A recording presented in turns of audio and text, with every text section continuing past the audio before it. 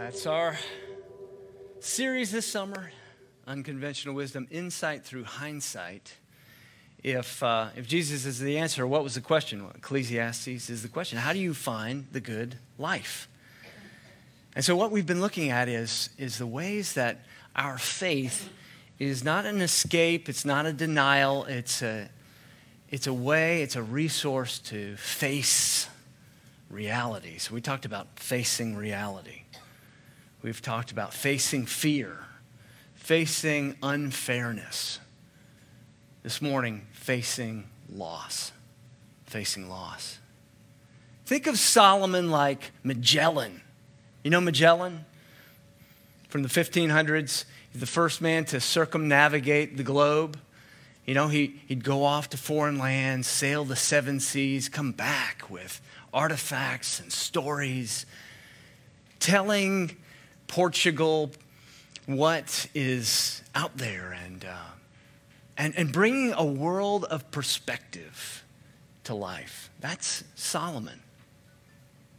He's examining a world of choices, of opportunities, of interests, and he's coming back and he's saying, here's what's worth loving, what's worth pursuing, what's worth investing in. This morning, we're going to look at the ways that Solomon is showing us how distracted we are, how cluttered our lives become, such that we cannot find contentment, and that how important it is to face loss, to face your mortality, that you may appreciate your life and prioritize your life the way we're called to. To live content is to declutter, and to declutter means to recognize that our days are fleeting. Moses in Psalm 90 says, Lord, teach me to number my days, that I may gain a heart of wisdom. Jesus, facing death, telling his disciples that he was going to die. Peter tried to drag him back to the clutter, denying death, denying what Jesus needed to do. And Jesus' strongest rebuke in all of the New Testament, get behind me, Satan. Paul, to the Galatian church, Galatians 2:20, I have been crucified with Christ. It's no longer I who live, but Christ who lives in me. Facing loss leads to the abundant life. How? Let's take a look. Ecclesiastes 7, verses 1 through 7 and verse 14. Hear God's word this morning. A good name is better than precious ointment, and the day of death than the day of birth. It is better to go to the house of mourning than to the house of feasting. For this is the end of all mankind, and the living will lay it to heart. Sorrow is better than laughter, for by sadness of face the heart is made glad. The heart of the wise is in the house of mourning, but the heart of fools is in the house of mirth. It is better for a man to hear the rebuke of the wise than hear the songs of fools. For as the crackling of thorns under a pot, so is the laughter of fools. This also is vanity. Surely oppression drives the wise into madness, and a bribe corrupts the heart. In the day of prosperity, be joyful, and in the day of adversity, consider. God has made the one as well as the other, so that man may not find out anything that will be after him. May God bless us through this, his holy word. Let us pray.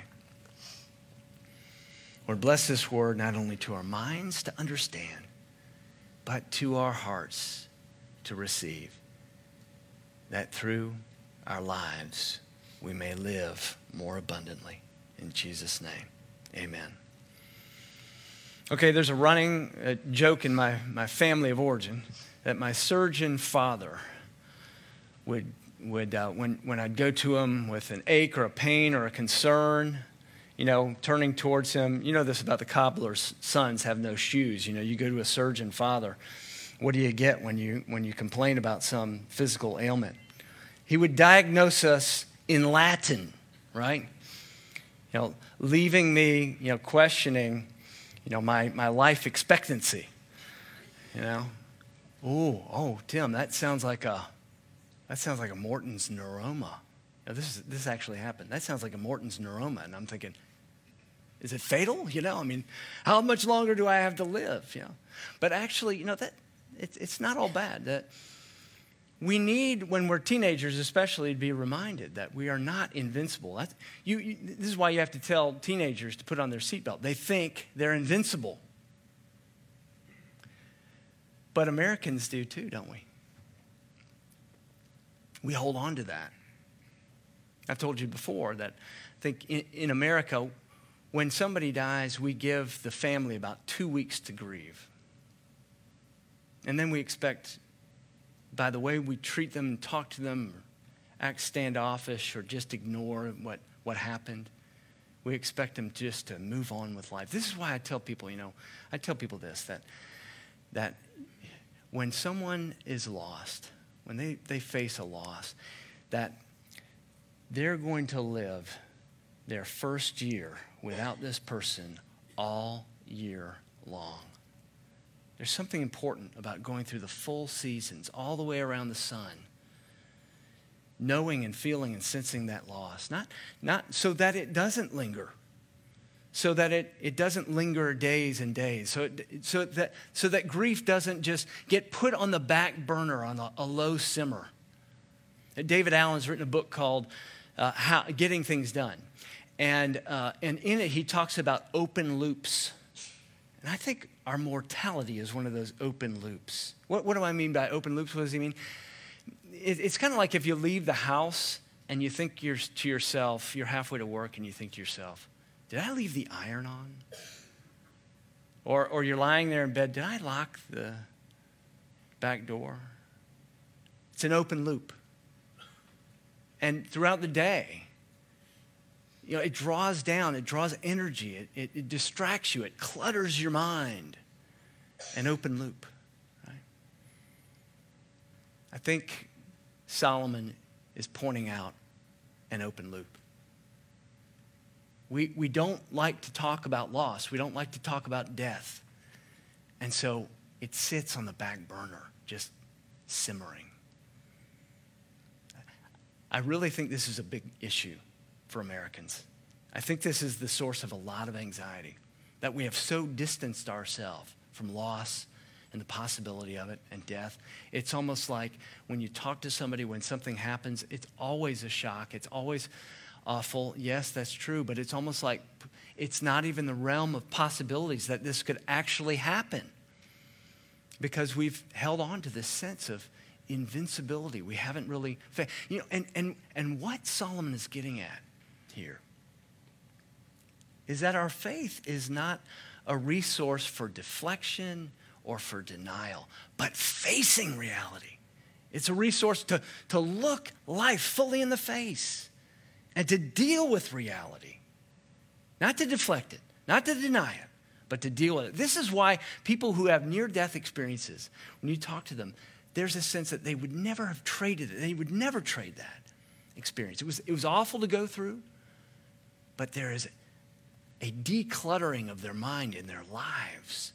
There's a greater sense of focus, a sense of priority, a new lease, a new freedom to go for it. A sense of dying to the right things, dying before you die. That's what we're going to talk about this morning. How do you die before you die? How do you die before you die? How do you die to the right things? You got to die to the right things. You got to die to your reputation. You got to die to the urgent. And you got to die to control. That's where we're going. To the urgent, to your reputation, to the urgent, to control. Let's take a look. First, you got to die to your reputation. So that what? If you want to declutter and you want to live with contentment, turn from clutter to contentment, you have to die to your reputation. So that you may live to your character. Die to your reputation that you may live unto character. Look at verse 1. A good name is better than fine ointment, expensive ointment, perfume. Remember when John Wood was here, he talked about how expensive, how precious perfume was in that day and age. It represented, it was a symbol of wealth. It was a symbol of somebody who had invested their life in such a way that they accumulated good things. I want to talk to you for just a minute about this contrast between a good name and perfume. Let's think about it this way. They're the PR people. They're the PR people, and then they're the unpacked people. Who are the PR people? The PR people are always on the lookout. They're always projecting what they want you to see, what they want you to think about them. What they're saying is always in order to paint a certain kind of picture. They always want to smell good. You know, there's some people around you in your life that they just always smell just a little too good, right? Sort of like that masking. Like, you might dial down that perfume just a little bit. You might just put just a couple of dabs instead of like bathing in it. You know, it's like there's something that's being hidden here because you just smell a little too good. You know, it makes me think of this little story about a woman who, these women didn't trust her because she just always looked so good. Everything was always put together. But then she invited them over and they said, oh my goodness, you know, everything is just so. Everything is perfect in here. I mean, it's like walking into Tiffany's or something. And she said, oh, no, come, let me show you my secret closet. And she opens this closet and everything is just sounding crazy in there. She said, whenever I have people come over, I just throw everything in there. It's like trust went way, way up after that. It's like, you're a real person. You're not pretending. And you let us in. Those are the unpacked people. The PR people, they just smell a little too good. But the unpacked people, you know, instead of carrying around a suitcase of unknowns, they know what they're packing. They know what they're carrying around. They've unpacked it. And they're not afraid of what's in there.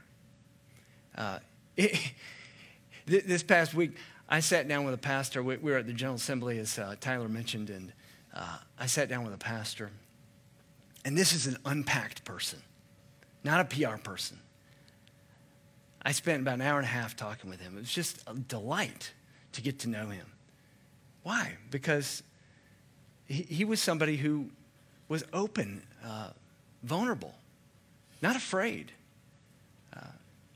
This is somebody who had unpacked, who was doing the work, who was dealing with himself, who was dealing with his past, and not afraid to let me in and to tell me a little bit about what he was dealing with and how difficult things were for him in that time. And trust grew with vulnerability. But there was such confidence that lay behind him, underneath him. There was such a sense of goodness within his life, within his mess. You know, so it's a little bit like Mike Rowe is what I'm thinking about. That Mike Rowe who's willing to get in the mess because he knows that the mess doesn't define him. And Jesus was the ultimate Mike Rowe. You know what I'm talking about, Mike Rowe, the dirty jobs guy?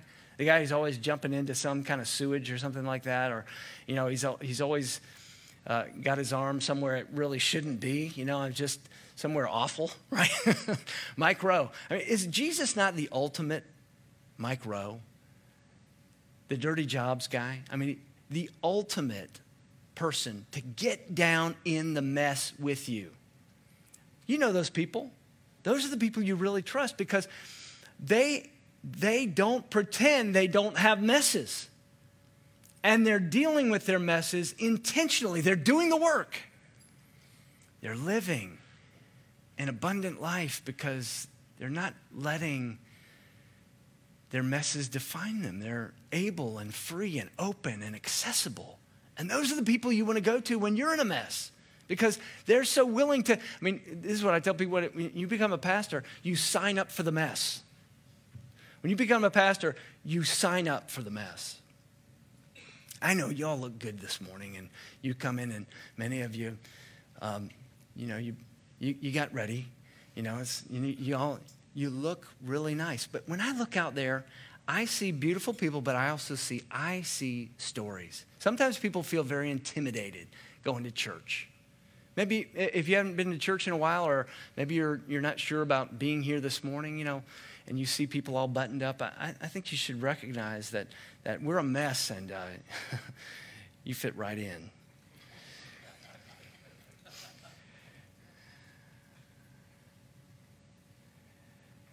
You can go through life and project. This is what Solomon is saying. Better a good name. Why is he, in these wisdom literature books, there are parallels. Look back at this. It says, good name is better than precious ointment in the day of death, better than the day of birth, better to go in the house of mourning. He's building on this parallel. He's talking about it's better to go to a funeral than a wedding. What's he talking about? What's he saying? How is a good name compared to perfume like going to a funeral rather than a wedding? What's he saying? Well, at the funeral, you really know what the real deal is. There's no more masking. You really know if the grief is for real. And you can look back on somebody's life and you can see. So he's saying, pay attention at funerals. You want to live a good life? See who's really grieved and why. At funerals, maybe in the obituary you have all kinds of achievements listed, but that's not what really people care about at funerals. That's not what people are talking about. That's not what they miss. That's not what they celebrate. That's not what they look back on and cherish. They look back on someone who was able to connect with them, who didn't judge them, who was real, who lived in such a way that their messes didn't define them. They lived with great abundance, and they celebrated you and were able to enter into your moment, even your messes, because they had unpacked. They weren't a PR person. They had unpacked. You're going to die before you die. And the first way is die to your reputation so you can live unto character. Second, you got to die to the urgent so you can live to the important. You've heard this before. You've heard this from me. I've told you about my little red book that somebody gave me in college. It said The Tyranny of the Urgent, right? The difference between somebody else deciding for you what matters that day and you deciding for yourself what your priorities are. Here in the scripture, in verse 6, it talks about this strange but hilarious image. It's an amazing image of the crackling of thorns under a pot. What's he talking about? Can you picture that? Right? I mean, when you get kindling and it's really dry and really willowy, maybe even hollow, those are thorns, dry thorns under a pot. When you light those, they go right up. They're gone. What's this image representing? Somebody who's always having to have the party, who's always having to be out in the open, who's always having to be relevant, up on everything, an opinion about everything. Somebody who's always having the good time, who's always in the mix, who's always in the life of the party, right in the middle of everything all the time. My grandfather used to say, fools' names like their faces, always seen in public places. Fools' names like graffiti, like their faces, always seen in public places. This is what Solomon is saying. He's saying people who are investing in the fleeting trivialities of life, they're letting everybody else's urgency decide for them what their priorities are. There's a difference between aspired values and the ones you actually live. The aspired values are what you really think you care about and what you think you aspire to, the things that are your great priorities, the things that are important. But your real values, you know where they show up? They show up in your calendar and your checkbook. Those are your real values, your lived values. You may say, I value this set of things. I value these 3 priorities. But you look at your calendar and your checkbook and see, do these show up there? The tyranny of the urgent can block out the important, because it's the fear of missing out, FOMO, the fear of missing out. I always have to be crackling about something, right? Always have to be crackling. You know, summertime is here, and it's been here. Are you bored yet? Young people, are you bored yet? I hope you're bored. Summertime is a time to be bored. You know that?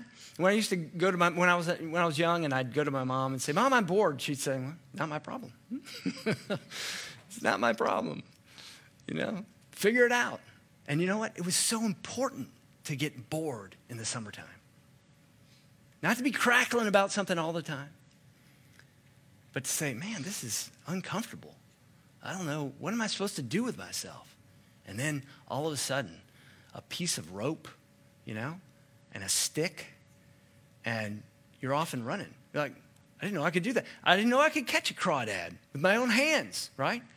We used to have this little canoe, and we got crazy creative with this canoe. I mean, one time I stood on the gunnels of the canoe, and I just sort of I tried to see how high I could bounce my dog, like in the front of the canoe. Like, how high could I get the dog?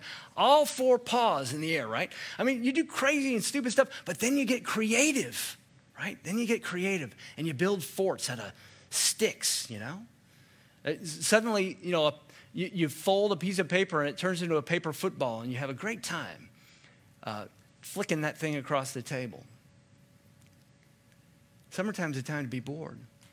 Here's what I'm getting at. Here's how it connects back with this whole crackling, always having to be in the mix of the relevant and the new and the true and what's happening.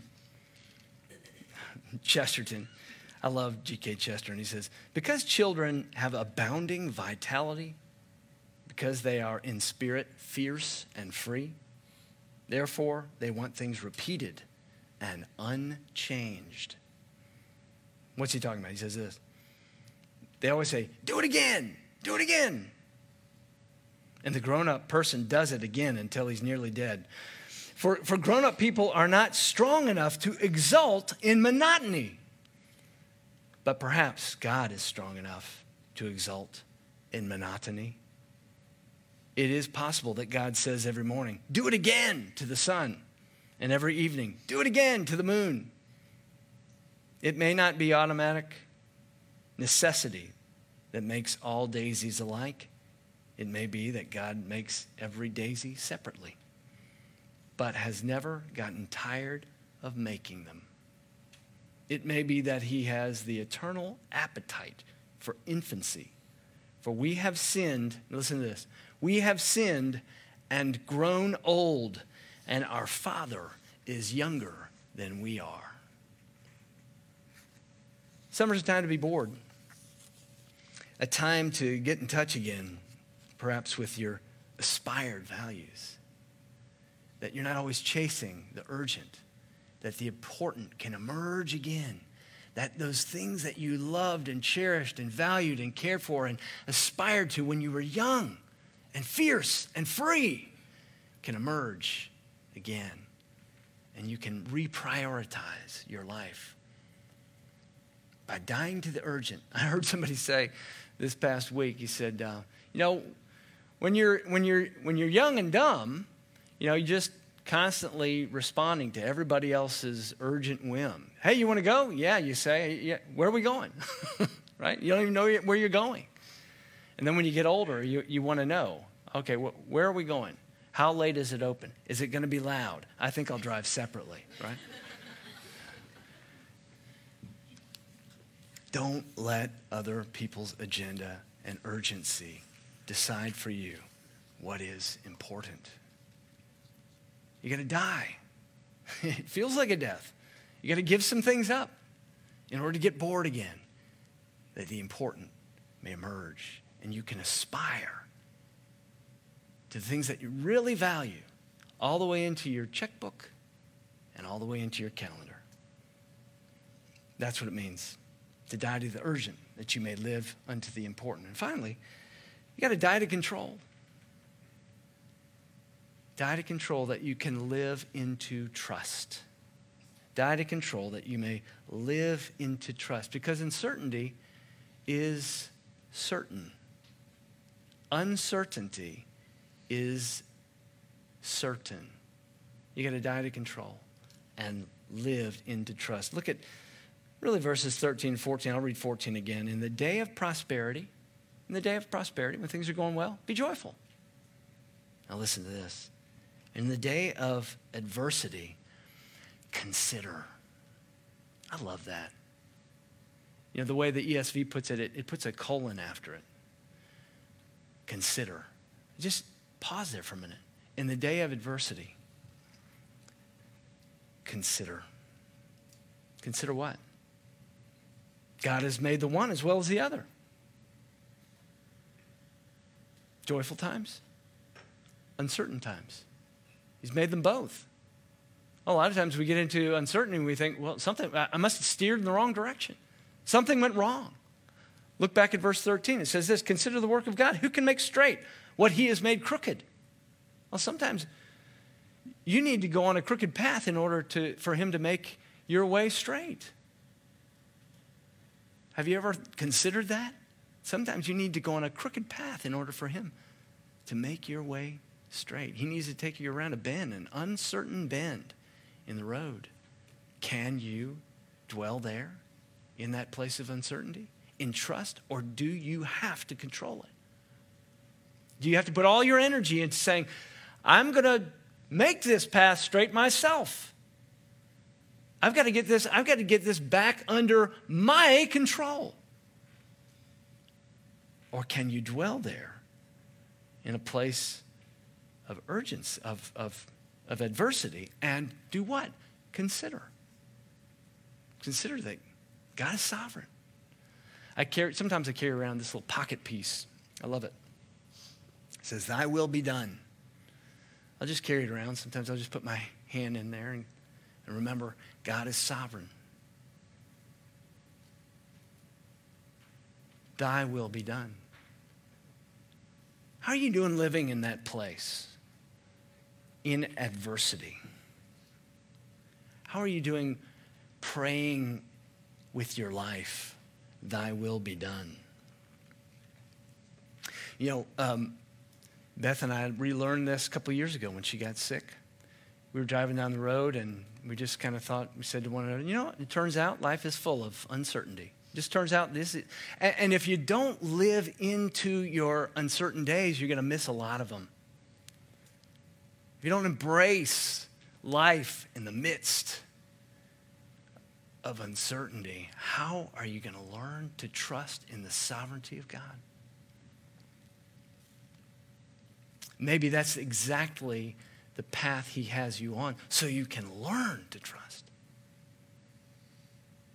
outside of your control. There's a great book by Mitch Albom called Tuesdays with Morrie, where he spends time with one of his mentors, one of his professors, just asking him questions about life.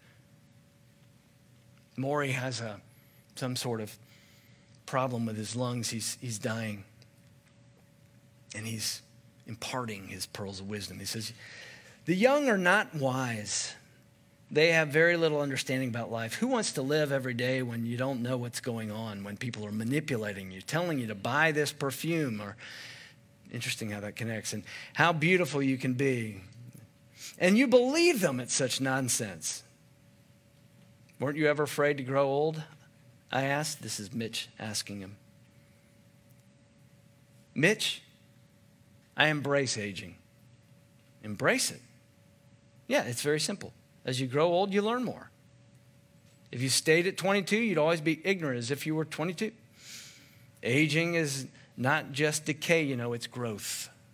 It's more than negative that you're going to die. It's also the positive that you understand you're going to die and that you live better because of it. Yes, I said. But why do people say, oh, if I were only young again? You never hear people say, I sure wish I were old. He smiled. You know what that reflects? Discontentment, unsatisfied lives, unfulfilled lives, lives that haven't found meaning. Because if you've found meaning in your life, you don't want to go back. You want to go forward. That's so true. I mean, maybe you want to go back with the wisdom that you have now, but you can't do that. How are you going to live the abundant life? Well, what Solomon is saying is, you got to die before you die. You got to die to your reputation. Stop projecting all the time so you can live into character. You got to die to the urgent. Don't let everybody else decide for you what you need to understand for yourself, what is important. You got to die to control that you can live and to trust. This is why Richard Niebuhr said this. He prayed this, a famous prayer. Lord, give me the serenity to accept the things I cannot change, to change the things I can change, and the wisdom to know the difference. Let's pray together. Gracious God, our Heavenly Father, how we thank you for the wonderful way, the marvelous way you lived daily among us. The beautiful way that Jesus, in your simplicity, saying, it is finished. What contentment you demonstrated to us, and what contentment you enable and empower because of the cross. Dying before we die, Lord, help us. Help us with that. May we be crucified with Christ, that it is no longer we who live, but Christ who lives in us. In Jesus' name, amen.